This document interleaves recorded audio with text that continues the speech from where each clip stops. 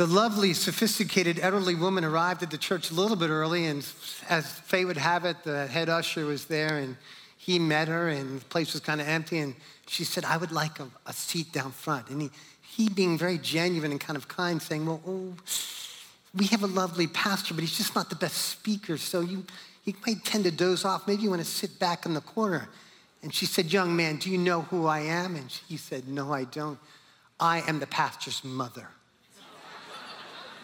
He looked at her and said, ma'am, do you know who I am? And she said, no.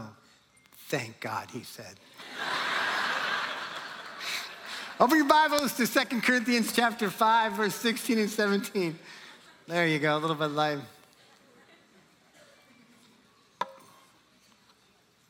Father, change us by your word. We pray that in this moment where our hearts are open to you and we have been so blessed by your presence that now you would graft in your word into our lives. Make it come alive and help us to become it. Become like you. Because right now we're enthralled by you. We love you. And we see you as you are. And we pray that we would become like you in every way. Help us walk out the steps of this in the days coming forward, the hours, the weeks, the rhythm and the grace of life that you extend to us. We want to be like you. Soft toward you, strong towards sin and the things that come against us, powerful in implementing your kingdom in the earth. In Jesus' name, can you say amen? Well, we're praying and worshiping. There you go. All right. Well, good morning. We'll hopefully have a few brief words to share with you this morning and kind of talk to you. As a coach, I think it's important that as we gather together in the body of Christ and the family here, so many great things happen as we enter in. And I think, honestly, we're at a stage, and I've been a Christian over 40 years now. I've seen a few massive moves of God when I was born again in the 70s. Just God moving through colleges and campuses and thousands getting saved again in the 80s with the worship movement through the country that exploded across our country. In the 90s where the whole pouring out of Toronto, also down in Pensacola, we saw great things. But in all of it, there are some really great opportunities that we would take them that God changed the body of Christ. Personally, right now, I believe, and as a leader here, that in the body of Christ, across the whole, there's never been opportunity like this. And I know Cameron mentioned it, but if there's an invitation to enter into the kingdom of God and to the knowledge of God in a way that we've not done before. As we do this individually, but corporately, I believe the body of Christ will actually become the ecclesia, or the church proper, the influencing, the life-giving, not controlling, manipulating, but the life-giving force, allowing our cities and neighbors and countries to be who they are really meant to be as a group of people, then also us being that ourselves, being the undergird, the underservants of that, and bringing men to life. Men meaning men and women, of course. And never before do I feel we're on the cusp of God invading us, but us at the same time mixing our faith and our will with him, making that beautiful recipe of the reality of God living in us and coming in to settle into our lives and changing people's lives. So where you are, the assignment you're in, the family you're in, the place you came from, the work you have, all that you fear, all that you reach out and can touch and see is absolutely not by accident, but absolutely by assignment. God knows where you are and know where you came from, where you are, and where you're going. And if you would turn, as we do, as we all turn to him, we can make an impact, that we can launch the body of Christ and the salvation of men like never before. It could seem like the worst of times, but it's the best time for God to do this. So if you can wake yourself and shake yourself to this opportunity that sits in front of you, and the worse it gets around you, the better it gets. Like, oh yeah! Because like now, he always looks for that opportunity to show off through his virtue, his truth, his love. How can that be? But he can put that thread of faith and love and hope in you that reaches out to a person, and at the very cusp of the cliff, they're gonna fall off and you just yank them back. And it'll probably be to the person you least expect.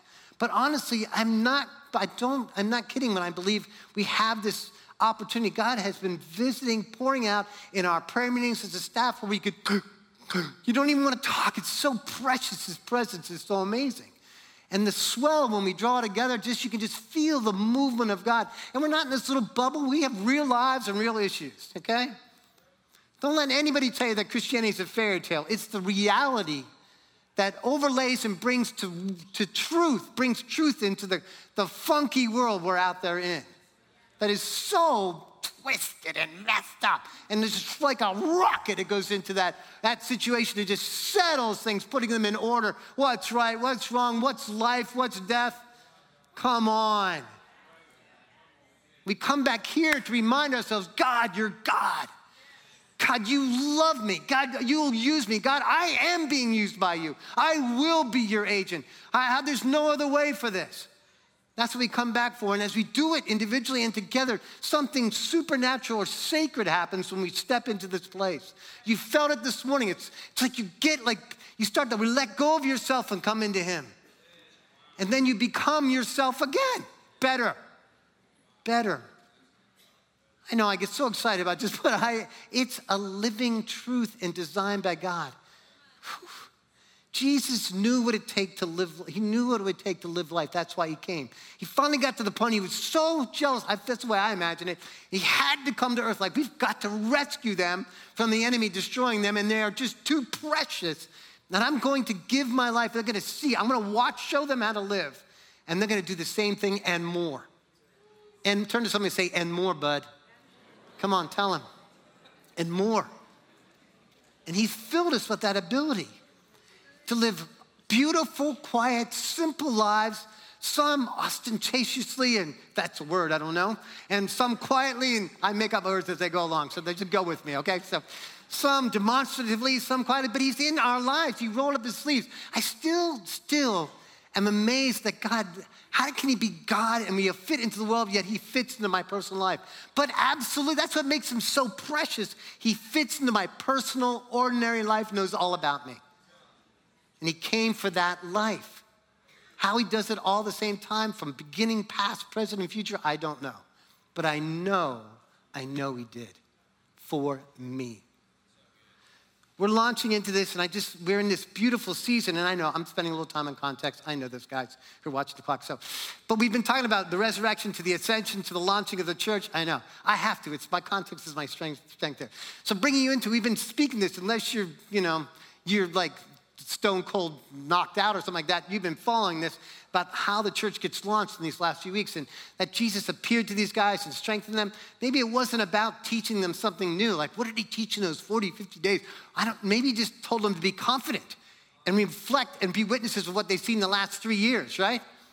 Like, don't back off. Share what you've got.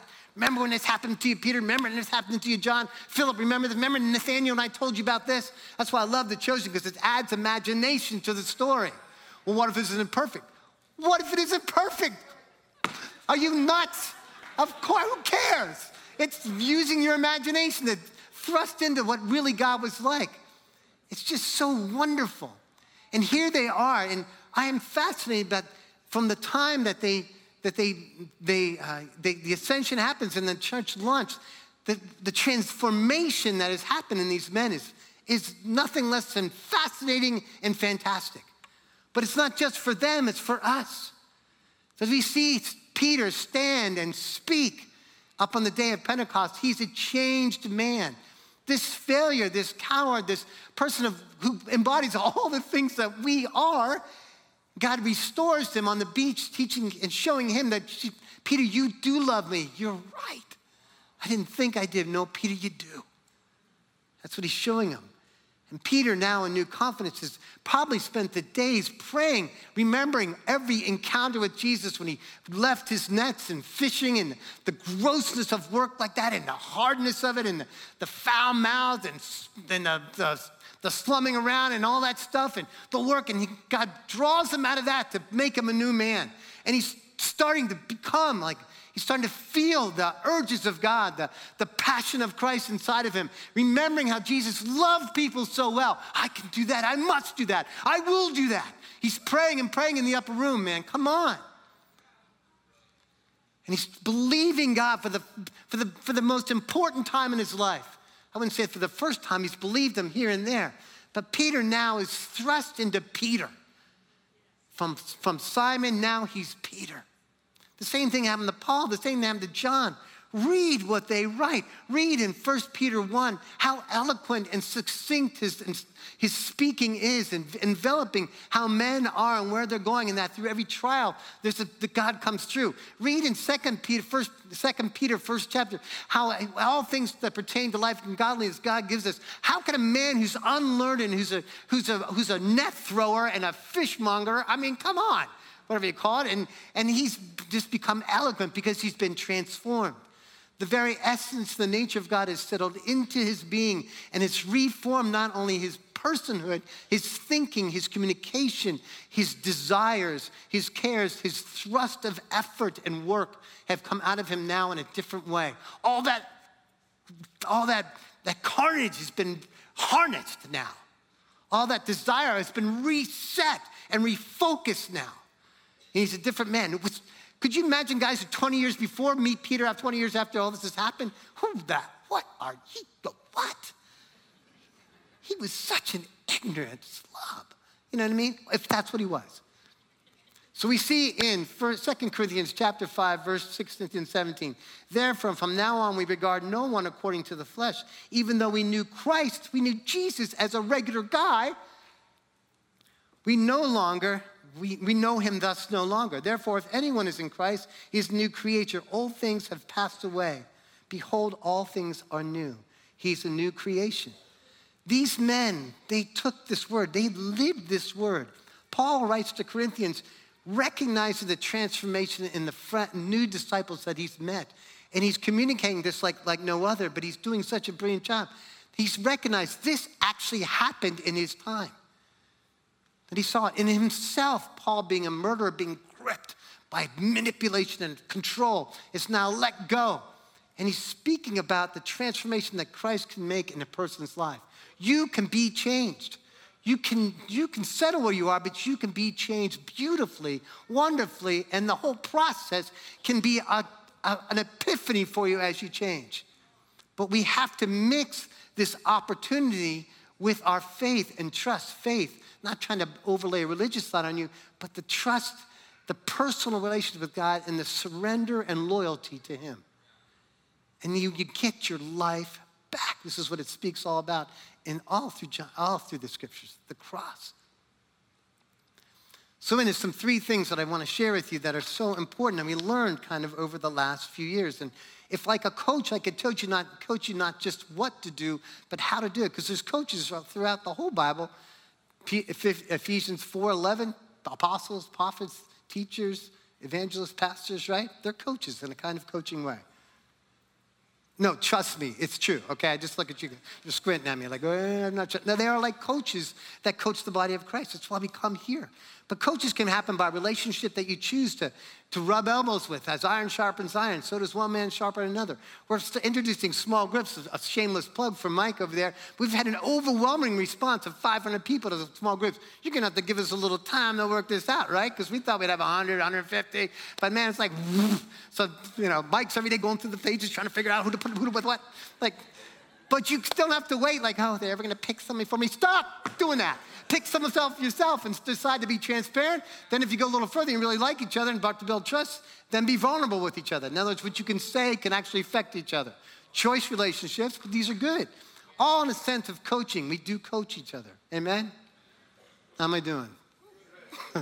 This is kind of like you are responsible for your own walk with Christ kind of thing. All right, here we go. So as we gather together, it's also really great. So three things. One is to begin to receive, okay? We start this whole thing off in John 20:22, where Jesus says, receive ye the Holy Spirit. The resurrected Christ steps into the room without doors and walls, or with doors and walls that are closed, Walls are closed, always. Anyway, doors that are closed, windows. It's just my inside thinking. I try not to let you in on that too often, because it's pretty scary, but anyway. So he steps in and says, receive ye the, come on, stay with me. This is serious, okay. Receive ye the Holy Spirit. And man, they just receive it. But so he starts to receive. Then he says in Luke 24, verses 49, to tarry in Jerusalem until you're clothed, or till you're filled, or that sense of you receive the essence of the power of the Holy Spirit. How many know? And also, of course, Acts 2:4, they were filled with the Holy Spirit and spoke. They spilled out like they were dumped on, and they're, this is going crazy. And what's amazing is they don't even know what's going on with them, and God's got it all orchestrated. Every nation on the earth is there in Jerusalem. They hears them speak of the wonders of God in their own tongue. Aren't these all Galileans? Aren't they all Alabama? How do you talk Alabama and still sound like you talk like you're talking Hebrew? How's that? That would be interesting. Seriously. You know what I mean? I mean, use your imagination. He's talking about Galileans and they ain't that smart, but they're speaking in French and German, and can you think that way? That is so amazing. So anyway, okay. So they're filled and they're gushing out.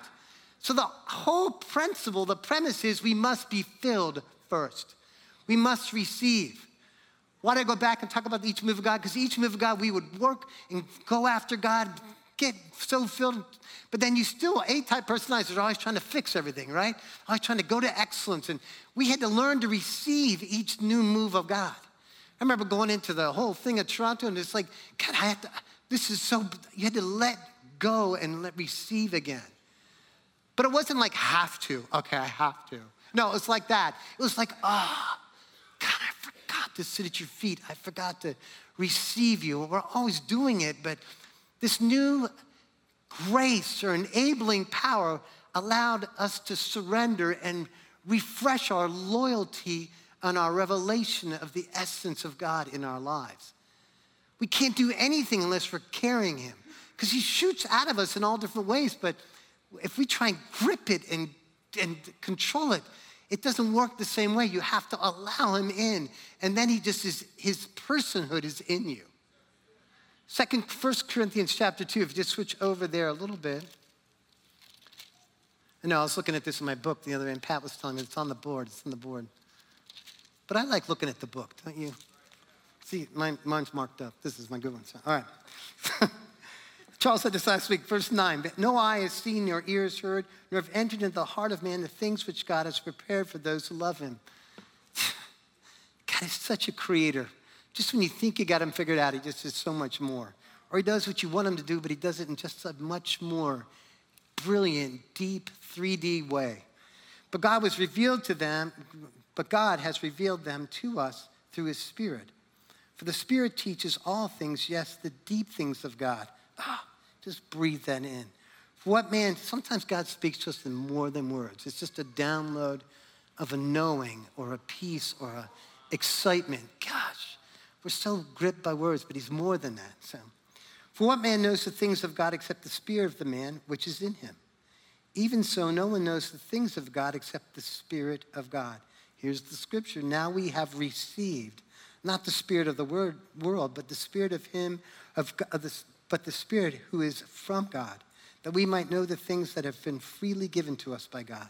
So he himself, his essence comes into us. These things we speak not in words which men's wisdom teaches, but which the Holy Spirit teaches, comparing spiritual things with spiritual. Of course, the natural man can't receive that. The real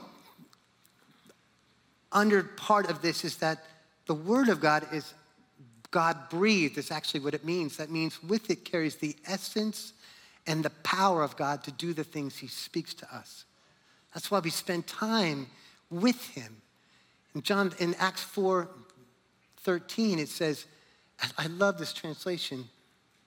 It says that Peter and John are speaking, and they speak to the Sanhedrin, and it says this in the Amplified, which I love. Now when they saw the boldness and the unfettered eloquence of Peter and John and perceived that they were unlearned and untrained in the schools common to men with no educational advantages, they marveled. They recognized that they had been with Jesus.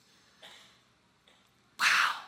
That means these fishermen with raw hands and raw ways, when they stood before the Sanhedrin, they were filled with God in a way that when they articulated and spoke, it cut to the heart and to the truth of the law that they had been manipulating the Sanhedrin all the days, and cut through that right there.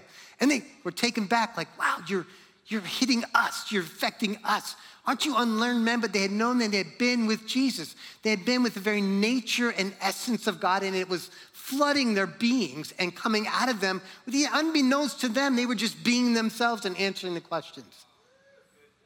Doesn't mean, what does that mean? We need to receive. We need to get some time with the Lord. We need to turn our hearts to him. The second part is that the word is Jesus is the word, but that God-breathed word is the presence of the persona of God himself. Not just what, but how. Intonation, feeling, inflexes, and to get all of that. Isn't it interesting? John 17:17, God said, sanctify them by the truth. Your word is the truth. And so we are standing there by the truth, and that truth comes into us. Every man, of course, man, women, children, needs the truth stood up beside him so he can measure himself by that and know what the truth is. Isn't it? When the woman was caught in adultery, which is the weirdest situation in the Bible, one of the weirdest, like what did they wait for her outside to get in bed with the guy and then drag her out of the bed half naked and throw him before Jesus? It's like you're such a dude dummy. Anyway, okay, I can't say it. You got a bunch of pigs. Anyway, so, manipulating the word, you should be out there helping them instead of accusing them. Of course, the accuser always waits for you to do something and then grabs you in the middle of it and says, you should do it. You can't believe you did it. That's what he does all the time. Oh, come on, man. So anyway, so he throws this woman there and he writes in the sand. Here's the truth. He starts writing in the sand and everybody drops their stuff, recognizing that that's the truth and I can't stand up to that. And she's the only one remaining. But any one of them could have stayed right at the feet of Jesus right there and gotten forgiveness. Any one of them could have been said, go and sin no more. But they chose to choose their life and hide back. But she's one left, totally open to the Lord. But God has this way of putting that truth to us, but yet extending an olive branch. Like, but you can do better. You can be this and more. But not one of them. They should have just got on their knee and said, you're right. I'm worse than she is. I'll cover her. But not one of them did. But it was there for them. That's what the truth does. It shows us who he is. And we can either, no, we don't like the light. We'll stay back in the dark. Or we can say, come on, let's get free. Well, you got to receive that. And when you do, then it comes out of you to somebody else, and you're just giving them a glass of water. Man, come on. The essence of God, the truth, the word personified comes into our life. Man. I am the way, the truth, and the life, John 14:6. Do you think he chose these words by accident? No. It's a three-dimensional view of the truth. I'm living and being. I'm the way. I'm the truth, the real truth. And I'm the life. If you walk in these ways, you will have life. You'll have life in the middle of the worst situation. Turn to me and there'll be a fountain of joy, of hope, of faith, more than enough love in the situation, even if it's the worst situation. Not denying loss, not denying ruined reputations and circumstances. Gosh. But still having life in the middle of it. That's why he's trying to show us. Number 2, renew and let go. Now, first one I said receive and know, which is your personal experience. We can't go past that. There's probably stuff behind me, isn't there? No? Okay, the next one is renew and let go. So I love this. In the part renew and let go, we certainly know that in Acts 2:43, it says the fear of the Lord came upon them and they were dwelling in the fear of the Lord. I love Acts 9:31 even better. They walked in the fear of the Lord and the comfort of the Holy Spirit. John, what are you saying? I'm saying that they renewed their life.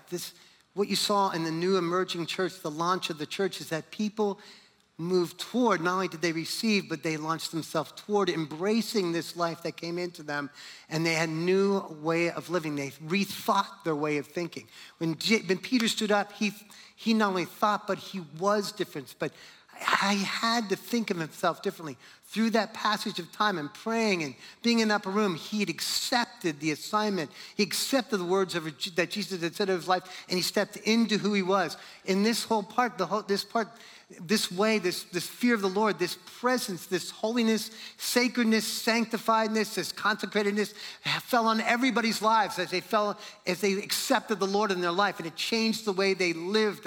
It changed the way they walked. It changed the way they thought about things. It filled them all. It's like in 2 Corinthians, the Macedonians, they could no longer be slaves. They said to Paul, we must needs give this offering to you. This is a slave state. They were no longer victims. They were changed. They lived differently. They said, we're the answer, not the victim. We're the source, not the receiving, in a sense of God moving through us can save others. So they gave, they sold, they gave. They had to because they were different.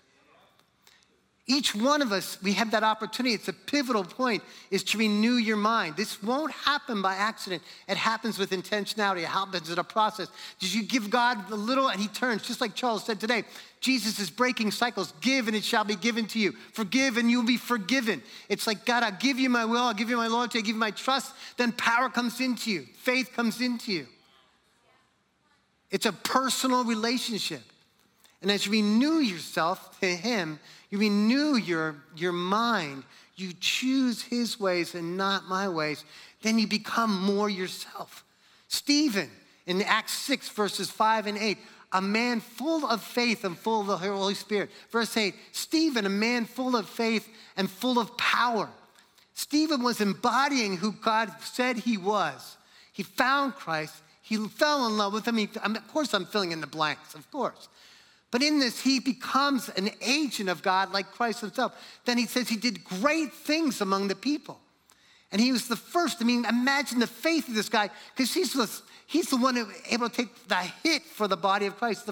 The first one of men, but the second martyr, Jesus being the first. But the second one that he stood up and he gave his whole life to people, embodying being possessed by God and changing people's lives, and they hated him for it. Because men cower. I won't. We don't because we're afraid. We don't because we're trapped. We don't because we don't like change. We don't for all those things. But man, let go. Stephen let go of his old life. Peter let go of his old life. John let go of his old life to step in. Can you imagine how they felt when they stepped into who they really were? For the first time, all the training, all the good from all the disciplines, from all the things that had been through life, now coming to fruition as they had in faith now, trusting God, cooperating with him, now moving in. Peter fishing, stepping up, the biggest first spiritual fisherman ever stood up and spoke, and then the big catch was 3,000 people. Oh, come on, you got to use your magic. Can you imagine when he spoke? It's like debate, like God loves you, not holding your trespasses against you. All the things he said, and their just hearts are just hearkening. He just puts in the net, and spiritually he just pulls out 3,000 people. Oh, he's like, I was made for this. I was made for this. Like, God, I love my life before, but I love my life now. It's like, man. How many times did it echo in his mind, you will be fishers of men. Oh, baby, it's on. I bet he said after the first day of Pentecost. It's on. Then 5,000, then multitudes is what it says. Thanks, Finney, for telling me that. He just did that whole scenario a few weeks ago. It's like multitudes, 3,000, 5,000. And he's fishing like he's never fished before. I said this in the other service. Dina Van Holt, when she was sent to China, went through all the things she did, it came down to this one part where she finally gets the most disabled, probably going to die child. They have wrapped in clothes. She hands. I remember her saying this at Randy Clark's VOA. And she held this child with one hand and just unwrapped it. And she's just wrapped. Like, she is so in love with this child. And it's such a wreck, such a castaway. And she said, I never knew the life I didn't know I was supposed to be made for. And it was right now. I wish I could say it like she did. But just like she knew she was made for this. God leads you into who you really are. When you take and let him possess your life, you become, as John 1:6 says in the Message, your true self. But it takes letting go. It takes like, I'm really comfortable here. This could mess everything up. Yep, probably will. But you get your life. You get your life like you get your life. Like, wow, stuff that really counts. Man, get your life back. It's like, oh, God, I hate doing this, but I love doing this. Oh, man. Just so amazing. It doesn't have to be amazing. You don't have to go to China and save kids. Oh, that's amazing. You just need to Show up at your workplace with your faith and your love. You get to get people in your life. You get to. You get to have them in. You get to share what you got. You get to see them get changed. Most contagious person in the whole world is a brand new Christian. Man, you get to see that. Number 3, we are so going to be done here. All right. Sorry, I could go on and on. Out of Romans 12, you could go into it's a sacrifice. We renewed our mind. That's just, you guys know these scriptures. Romans 12, verse 1 and 2. Just amazing, but I have to go on. The third one is response. The second one is renew and let go. It's your personal possession. The last one is respond and act. It's your personal purpose. When we act, I mean, you can do all this, but if you don't step out, you're holding back. Many of you, you know that you could have prayed for that person and stretched your hand and got them healed. Or you could have spoken to them the truth to them in a time when it seemed like very inconvenient, but said, look, let me just tell you this. Your hands, your feet, your eyes, your heart, they are being used by God, and we have to step out everywhere. In Acts 3, verses 6 and 7, silver and gold have I none, but what I have I give to you. They give what they have. It's a moment of faith and a moment of practicing, a moment of doing what God did. That goes on in Acts chapter 9, verses 32 and 35. Aeneas, which is his name, is they tell him, pick up his bed and walk, just like they did with the man, that Jesus did when the man lowered to the roof. There's another situation with Dorcas, who's Tabitha, her other name. They go to the house, she's dead, and she's done so many great things, kind of like a Karen Thompson. Just loves people like crazy, and he clears the room of mourners. Haven't we seen this before? He's practicing their faith, just like Jesus. Tabitha raises her up. They're moving it. They're actually, which is full of acts, is acts. The action of God in those situations. Don't be afraid. Well, what if I blow it? What if I make a mistake? What if you do? So what? We practice medicine. We practice all things, which I love doctors. No fuss on that. But we're practicing. Well, if that doesn't work, try this. Stand on your foot and pray for them. I don't care what. Do it. What if they get healed? Woo! Come on, man. Seriously. I remember in this class a long time ago, Power Hearing from John Wimber, and Marilyn Ryan touched. I had a little wart on my knee. Sorry, I had a little wart on my knee. Anyway, so.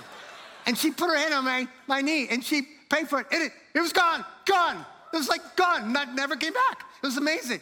It was like, I know it sounds so stupid, like, but if it does that, maybe we can pray for broken arms. I don't know.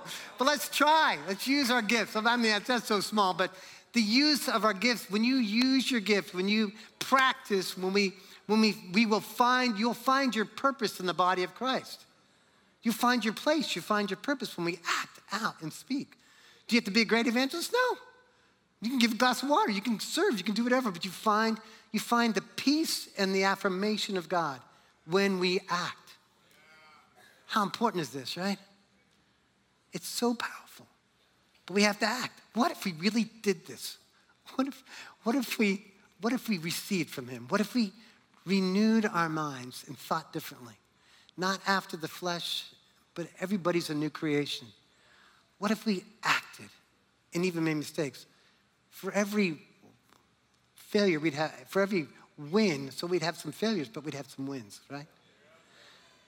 Look, God's gonna do this anyway. We get to be a part of it. Stand up.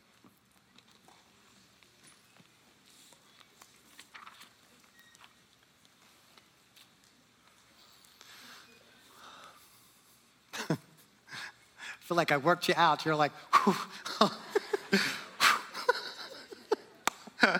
I'm just going to pray about a few of these, all 3 of these things. I'm going to ask you to respond. Not come down front. We're just going to pray where you are.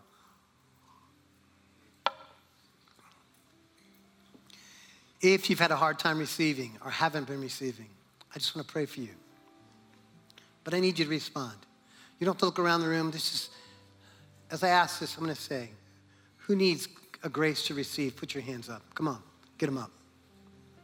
Come on. God, I ask in this season that every voice would quiet down, every distraction, everything that would exalt itself. I pray, Father, for each individual raise their hand, that you would find them and they would be found by you. Of course, we're here, we know you. But there's nothing like spending time with you, being caught by you. I pray for early mornings. I pray for evening times. I pray for noonday. I pray for time in the car. I pray for stealing away and finding you. Stealing away and being found by you. I pray there be no separation. Nothing can separate us from your love. As much as I'm speaking to you, as you want to know God, I want you to know something. He knows you. He knows all about you. Like the worship song said to the core, he knows you and he loves you. Make no mistake about it. He knows your life. He knows you. And he knows how to get to you. And he loves you just the way you are right now. I pray for a grace to receive, a grace to settle down, for souls to quit churning. I pray, Father, that you would pour in with more than words, but certainly with words. Pray for you. That you would find the time, find him. For those who need to renew, come on, put your hands up. I just need to renew some stuff in my life. Come on, get them up. Get them up. Father, I pray you come crashing into these lives with the power to change, the power to shift. God, I pray for the renewal of minds, renewing of minds. I pray for the renewing of hearts fresh into their lives, God. I pray. God, you would have your way, that your truths, your ways of walking, the way, the truth, and the life would be planted in and grafted into these lives. Holy Spirit, the word revealed, wrestling and overcoming every obstacle in personality, every obstacle in survival that has helped make these people survive, but is wrong. We break the power of the enemy. We break the power of old ways. We cast down the old man and put on the new. God, pour out your newness of life. Pour it out in each one. A new way of living. I'm speaking to you, do not negate slight turns and little turns. Don't negate them. Don't despise them. Little things, make that slight turn. Give him a little. He'll move in powerfully. And I pray for the will to do your will. To will and do your good pleasure. Your very words, Father. Lastly, to act. Come on, those who would want to act. I mean, to speak, to lay hands and pray, to love, to care, to be leased in a new dimension of this. Father, I pray for the power of boldness. It says in this everywhere in Acts, boldness. Not a boldness that has to have its own way, but a boldness that is steeped in compassion and deep love for those around, that must bring life, that must rescue, that must help, that must care, I pray that every person would be released in this part of their life. God, that we would be your hands and feet. I pray that these people would raise their hands, that God, we would do this, that we wouldn't shy back, we wouldn't hold back, but in a beautiful, powerful, honest way, just like Peter, just stand up on the inside and do this. God, what a harvest. We will not be deterred. We will not be deterred.